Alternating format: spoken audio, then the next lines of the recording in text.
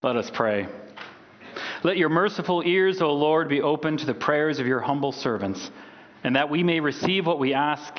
Teach us by your Holy Spirit to ask only those things that are pleasing to you. Through Jesus Christ our Lord, who with you and the same Spirit lives and reigns forever and ever. Amen. A reading from the book of Isaiah. Come, everyone who thirsts, come to the waters, and he who has no money, come buy and eat.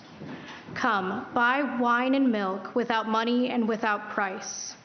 Why do you spend your money for that which is not bread, and your labor for that which does not satisfy? Listen diligently to me and eat what is good, and delight yourselves in rich food. Incline your ear and come to me. Hear that your soul may live. And I will make with you an everlasting covenant, my steadfast, sure love for David. Behold, I made him a witness to the peoples, a leader and commander for the peoples. Behold, you shall call a nation that you do not know, and a nation that did not know you shall run to you, because of the Lord your God and of the Holy One of Israel, for he has glorified you. Seek the Lord while he may be found, call upon him while he is near.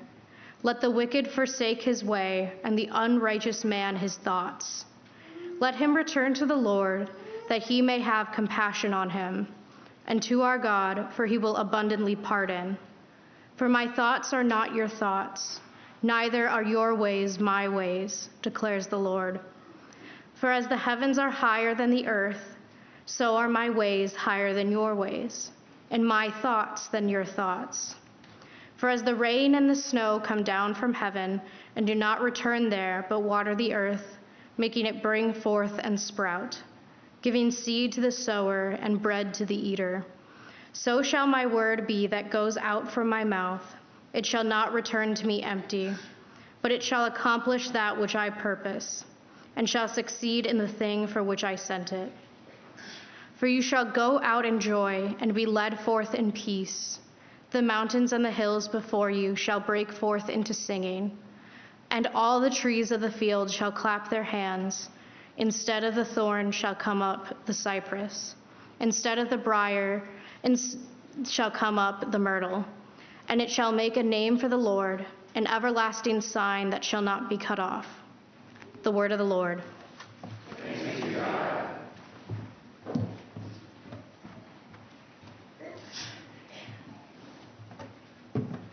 A reading from the book of Romans. For the mind that is set on the flesh is hostile to God, for it does not submit to God's law. Indeed, it cannot.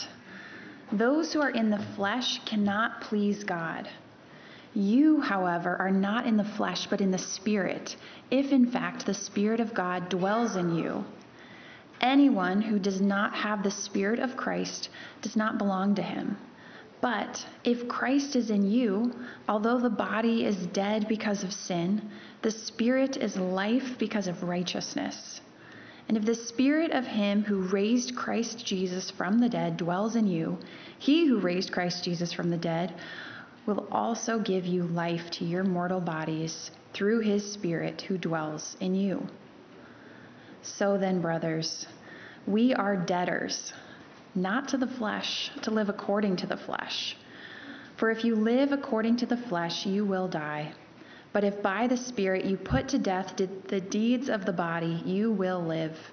For all who are led by the Spirit of God are sons of God.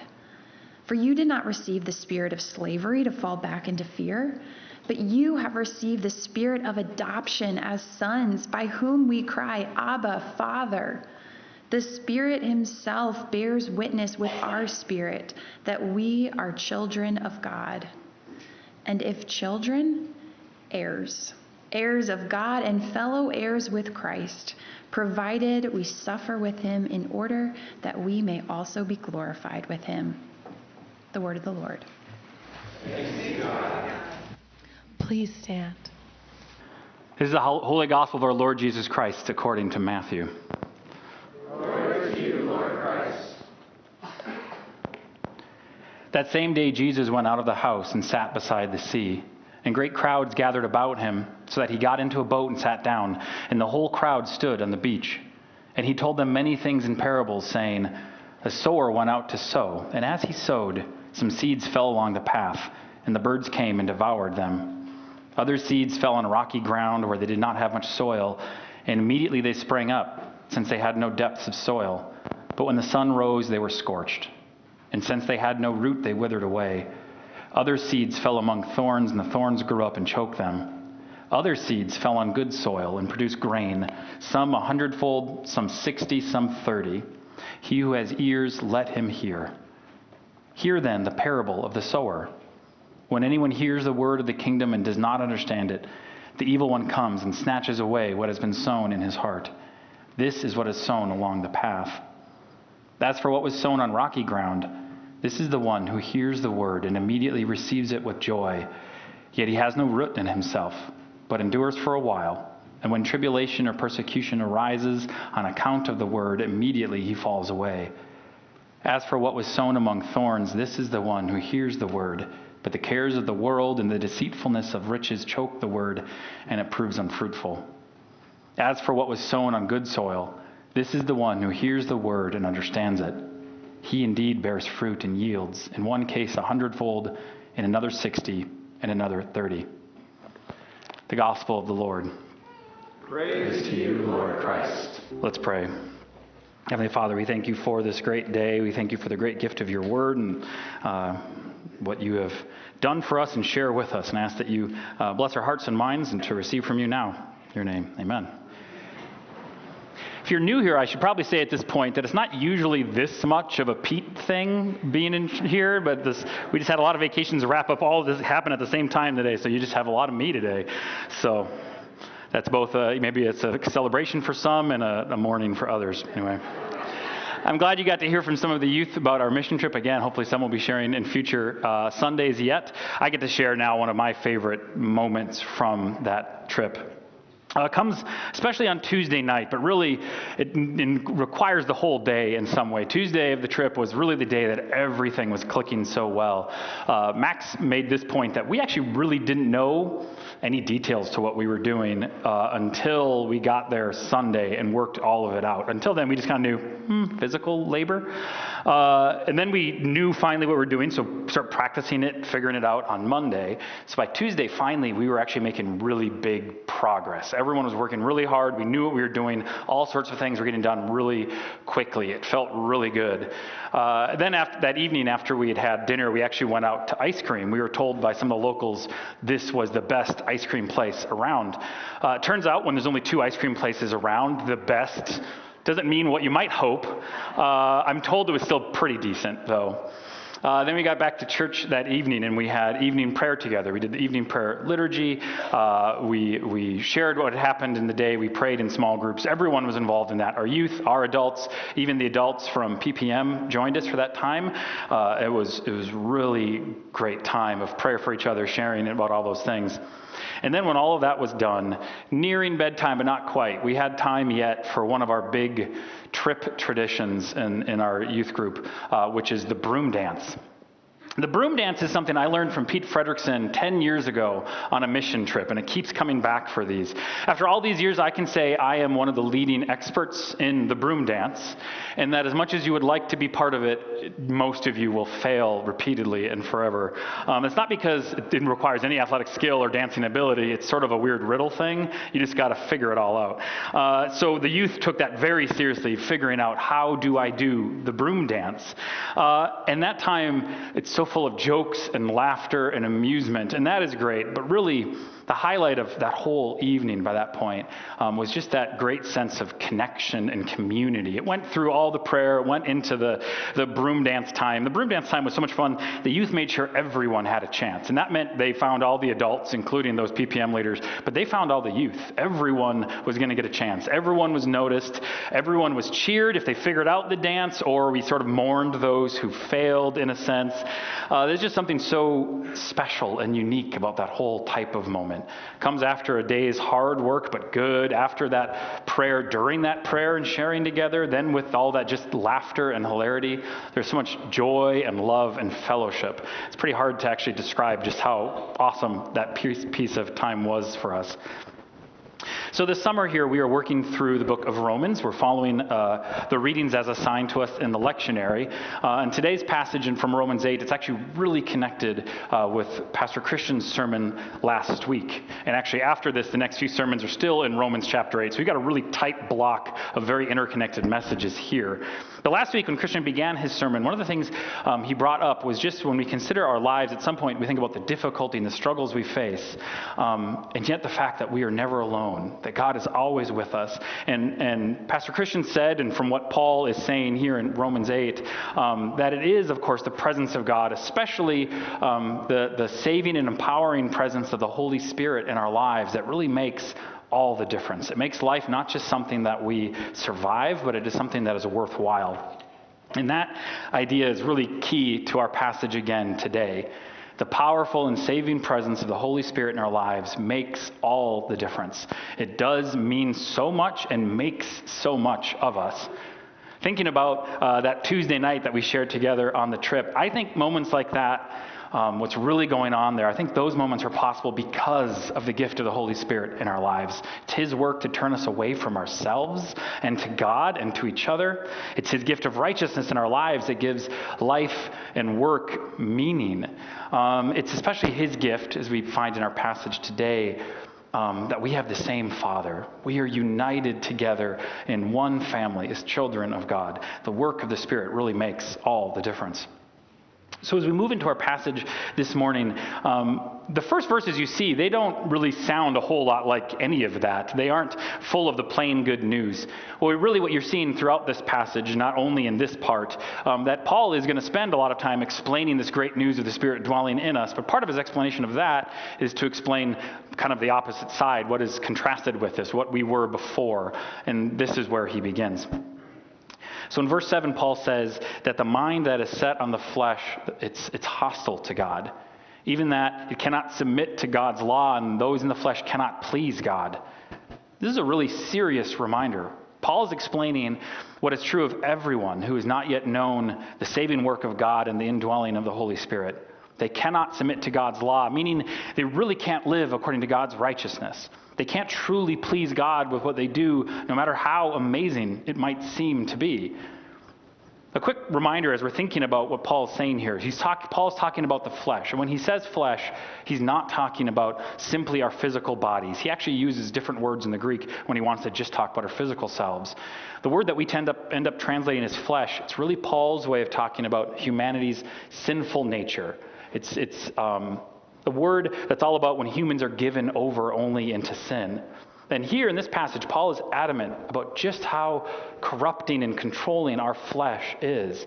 It is a whole mindset, a permanent bent away from God. Whether or not we understand it, we're actively hostile to God. And whether we would intend it or not, there's nothing we do, no matter how good it might seem, that can actually please God. Because in the end, it's all about the flesh. It's all about sin, about being turned away from God and toward ourselves. The current normal state of humans is the complete opposition to God. It's really bad. And that is Paul's point here, to show us just how bad and hard that is. But then it's a really big, really important point. Paul continues on and he says, that is no longer true of us. Paul says, you, however, are not in the flesh, but in the Spirit. So he isn't saying all this other stuff to leave us scared or feeling hopeless. He's saying that to show just how amazing what is actually true for us is, how amazing it is. In the flesh, nothing we can do pleases God. We're hostile to Him, but we are not in the flesh. We are in the Spirit. So those things are not true of us anymore. Here, however, we can come to a pretty big question or challenge in the text. I know I did. Notice Paul says here, you are not in the flesh, but in the Spirit, if in fact the Spirit of God dwells in you. When I first started reading this passage, that struck me, and I was like, well, this is not helpful, Paul. It just kind of leaves us wondering, well, is the Spirit in me or not? Is He dwelling in me? How do we know? If we take Paul just as it sounds in this text to us, it can sound a little bit ominous. I mean, if I'm in the flesh, everything I do is broken and hostile to God. I don't want that. I want to be in the Spirit. But it almost sounds like Paul is saying, yeah, if you are in the Spirit. So it really helps to understand that that's actually not what Paul is trying to say here. He's not questioning whether or not his readers or we are in the Spirit. He doesn't mean that if in like a conditional way. He's not saying, well, maybe you are and maybe you aren't in the Spirit. This is actually just part of the way Paul is arguing, his rhetoric here. What he really means is something more like, if in fact, and that is the case, the Spirit dwells in you. Some scholars and some translations actually just go with it much more easily, making that if should be a sense. You are not in the flesh, but in the Spirit, since, in fact, the Spirit of God dwells in you. So Paul isn't saying to his readers, maybe you don't have the Spirit after all. Shucks. He's saying you do have the Spirit. You are not in the flesh. But maybe that's not helpful enough. The question can still be there for us. The two options we have are pretty stark. Either you're in the flesh, you can't please God, you can't work righteousness, or you are in the Spirit and have the Spirit of God in you. So the question can still remain. But Paul, do I really have the Spirit of God inside me? It's not a small question. It is central to our lives. How do we know? How do we answer? Kind of wish, this is one of those things that we wish as Christians sometimes for like a Christian litmus test or a Spirit of God litmus test. Just dab the special piece of paper on you. Hey, it came out red. You're good. You have the Spirit. Of course, there's nothing like that in that way. To be clear, as we're thinking about this, though, Paul, he maybe would say more than we wish, but he's not trying to leave us wondering or scared. He's actually really confident that his readers have the Spirit, or that they will know with real clarity and certainty that they don't have the Spirit here. He doesn't expect this to be a lingering question. And that is because there isn't some special trick to having God's Spirit. There's no chance involved in it. The presence of the Holy Spirit in our lives is completely tied to the saving work of God in Jesus Christ.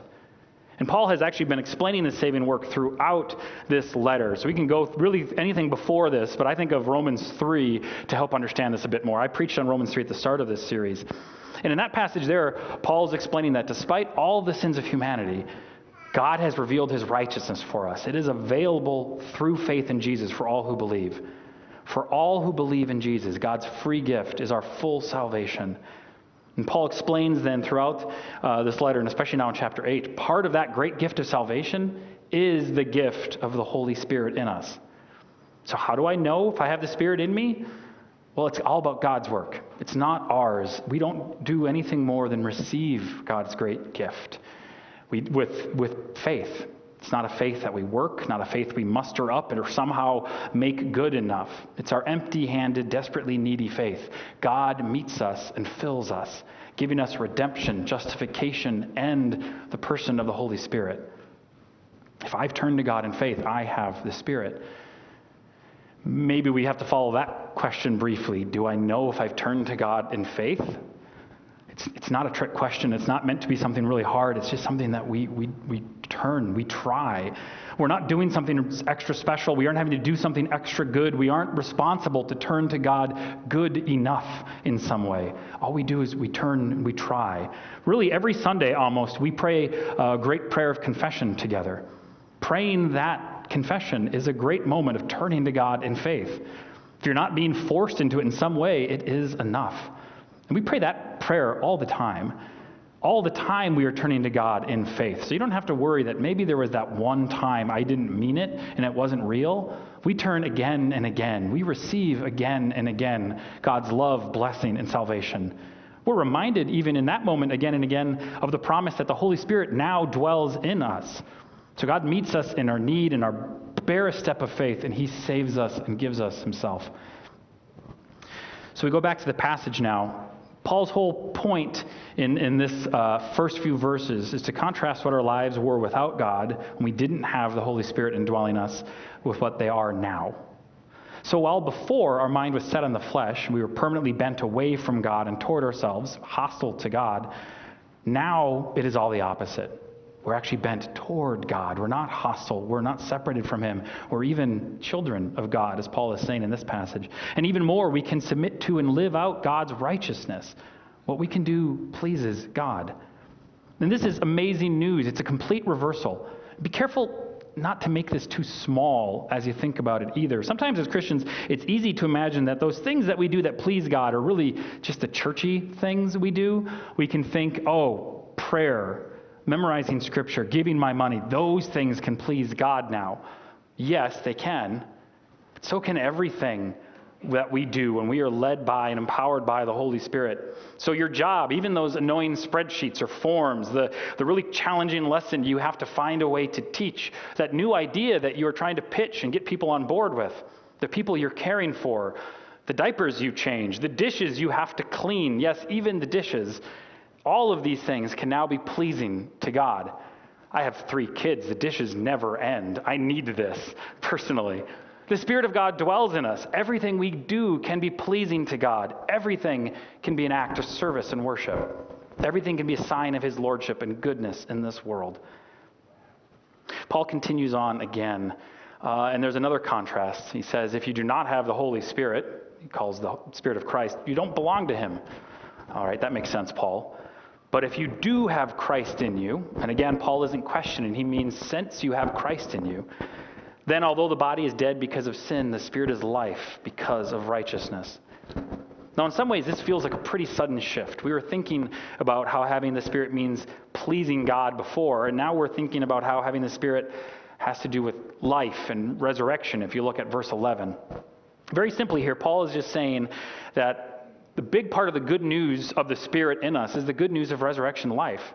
He says that the body is dead because of sin. He's just talking about that simple truth that all humans die. Sin means we all die. It's still true for us, even after we've been saved by God. But part of the good news is that death no longer has the final word. God raised Christ from the dead. His Spirit is at work in us. The Spirit is the guarantee that we too will be raised from the dead. So really what Paul is talking about here is hope.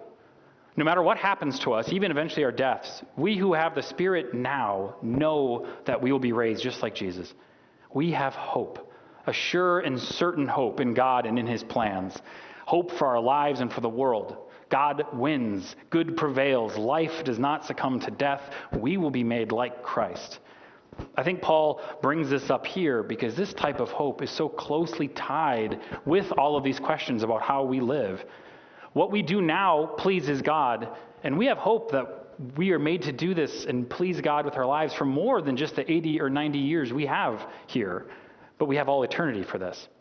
We have hope that we're not made to know God for only 80 or 90 years, but to know him and be known by him forever and ever. Then coming to verse 12, we find kind of our final main contrasting part. Paul is just saying we could be debtors to the flesh, bound to live according to our sinful nature, and so die, meaning die without hope of resurrection.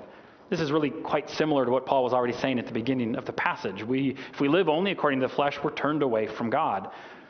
But again, this isn't who we are anymore. Now we live according to the Spirit. Now, by the power of the Holy Spirit, we can even put to death the deeds of the body. That's kind of an odd phrase in Paul's writings, the deeds of the body. He doesn't mean things like put to death the body. He doesn't mean that the body is bad. I think Paul is trying to say is that the deeds of the body, those are the things that we do only with our body, without the life and the power of the Spirit in and through us. They are things that are ultimately done without God and for ourselves. Or in other words, I think Paul is just finding a unique way to talk about the flesh again. But it's by the Spirit that we can put away these things, even put away the flesh, put them to death, and we will live. And this is never meant as simply, staying alive or just keep on living. This is about true life, always and forever with God. It's again about resurrection life. So this is pretty similar to much of what's already been said, but Paul brings it up here again to focus on something really great about all of it. The point of what Paul is saying here, that we live according to the Spirit, it isn't simply now about, hey, you get to be right, or finally you're going to act out righteousness. The point is now we're going to live out who we truly are, who we truly have been made to be. None of this is for show. None of this is pretend. Living by the Spirit, putting to death the flesh, this is who we truly are now. Because of the saving work of God, we are now sons of God. Living by the Spirit is who we are. Now, right away, it can be easy to misunderstand Paul here. He isn't saying that sons are better than daughters or anything like that. Frankly, in modern understanding, we could easily just translate this as sons and daughters of God or children of God, and we'd get the meaning. It would make sense. But it's helpful to know this translation we use, it keeps sons here because that word was really important in Paul's time, very specifically because the sons were the one who would receive the inheritance. And as we continue on in this passage, we see that's really important for what Paul is saying. So when he was writing, if he had said sons and daughters, an important part of his argument would have been lost. He needs us to know that we are children of God, children with an inheritance from God. So knowing that, we can continue. We are now children of God because of God's great work through Jesus and the Holy Spirit to save us. So we live according to the Spirit. That is just who we are now. We've been adopted into a new family. We live as members of that family. This is really important. The Holy Spirit is not a spirit of slavery and fear, so that we might try to do right in order to avoid punishment, or to do right so that, our oppressive master just won't notice us right now. The Holy Spirit is bestowing the Father's adoption on us. We live rightly as his newly adopted children to please him, to be like him, to show him we love him, to grow in relationship with him. But again, this isn't just things that we're like putting on or pretending. We have been changed fully. This is who we really are now. And the adoption we have, the relationship with the Father that we now have, it isn't meant in just sort of a factual or dispassionate way. It's not just a nice ideal that we can remember. Also, this adoption isn't something that's like only a legal reality, as if we were adopted, but the Lord of the house who adopted us will never meet us or be with us. It's not only about an inheritance that is just to come long time off. This adoption is deep and real. It is something we can experience even now. By the Holy Spirit in us, we can even cry out, Abba, Father. Now, saying we cry to God, it's a very powerful idea. It's emotional. It's direct. This is something that we know and we feel deep inside of us. And we call God not just Father, but Abba, Father. That's the word for Father that so many little children of this time of Paul would have used. So it's a term of closeness, of need, of trust in our Father. It's also what Jesus called out to the Father when he prayed in the Garden of Gethsemane. And he said, Abba, Father, all things are possible for you. Remove this cup from me. Yet not what I will, but what you will. So that we, by the Holy Spirit, cry out this same thing means that we are not second-rate children. We are not Christ, certainly. But we have been brought into a relationship with the Father that in very important ways mirrors the Son's relationship with his Father. His dependence on the Father, his deep relationship with him that we see throughout his life, the love that they share. Our adoption is something truly life-changing. We have a new relationship with God, a new identity as his children. And this adoption does come with a full inheritance. Though Paul doesn't really explain that any further here, certainly on his mind is the inheritance of all of God's promises. Everything God ever promised to do, everything God ever promised to make right again, these will come to us. Though we wait now for their final completion, even now we do taste something of the first fruits of these promises. We taste that in things like we no longer need to fear death because Jesus died and Jesus is raised and we will be too. We see that in the family of God that we have here in this church and in other churches and believers around the world. We can be far from perfect, but sometimes we still get glimpses, even for a moment, of what our whole family will one day be like. That's something that happened for us on Tuesday night of our mission trip. Those moments of joy, of love, of unity and peace. And right now, we know a real relationship with God, our Father. He's always with us, always listening, always loving. Now, this does come with one extra challenge in the very last verse here. We are God's children, and we will be made like his one and only Son. And that means even in some ways suffering with him. More will be said about that next week, as that's where the passage is going. But we can say, yes, today, suffering still happens. But now it is never suffering alone. It's suffering along with Christ. And there's a goal.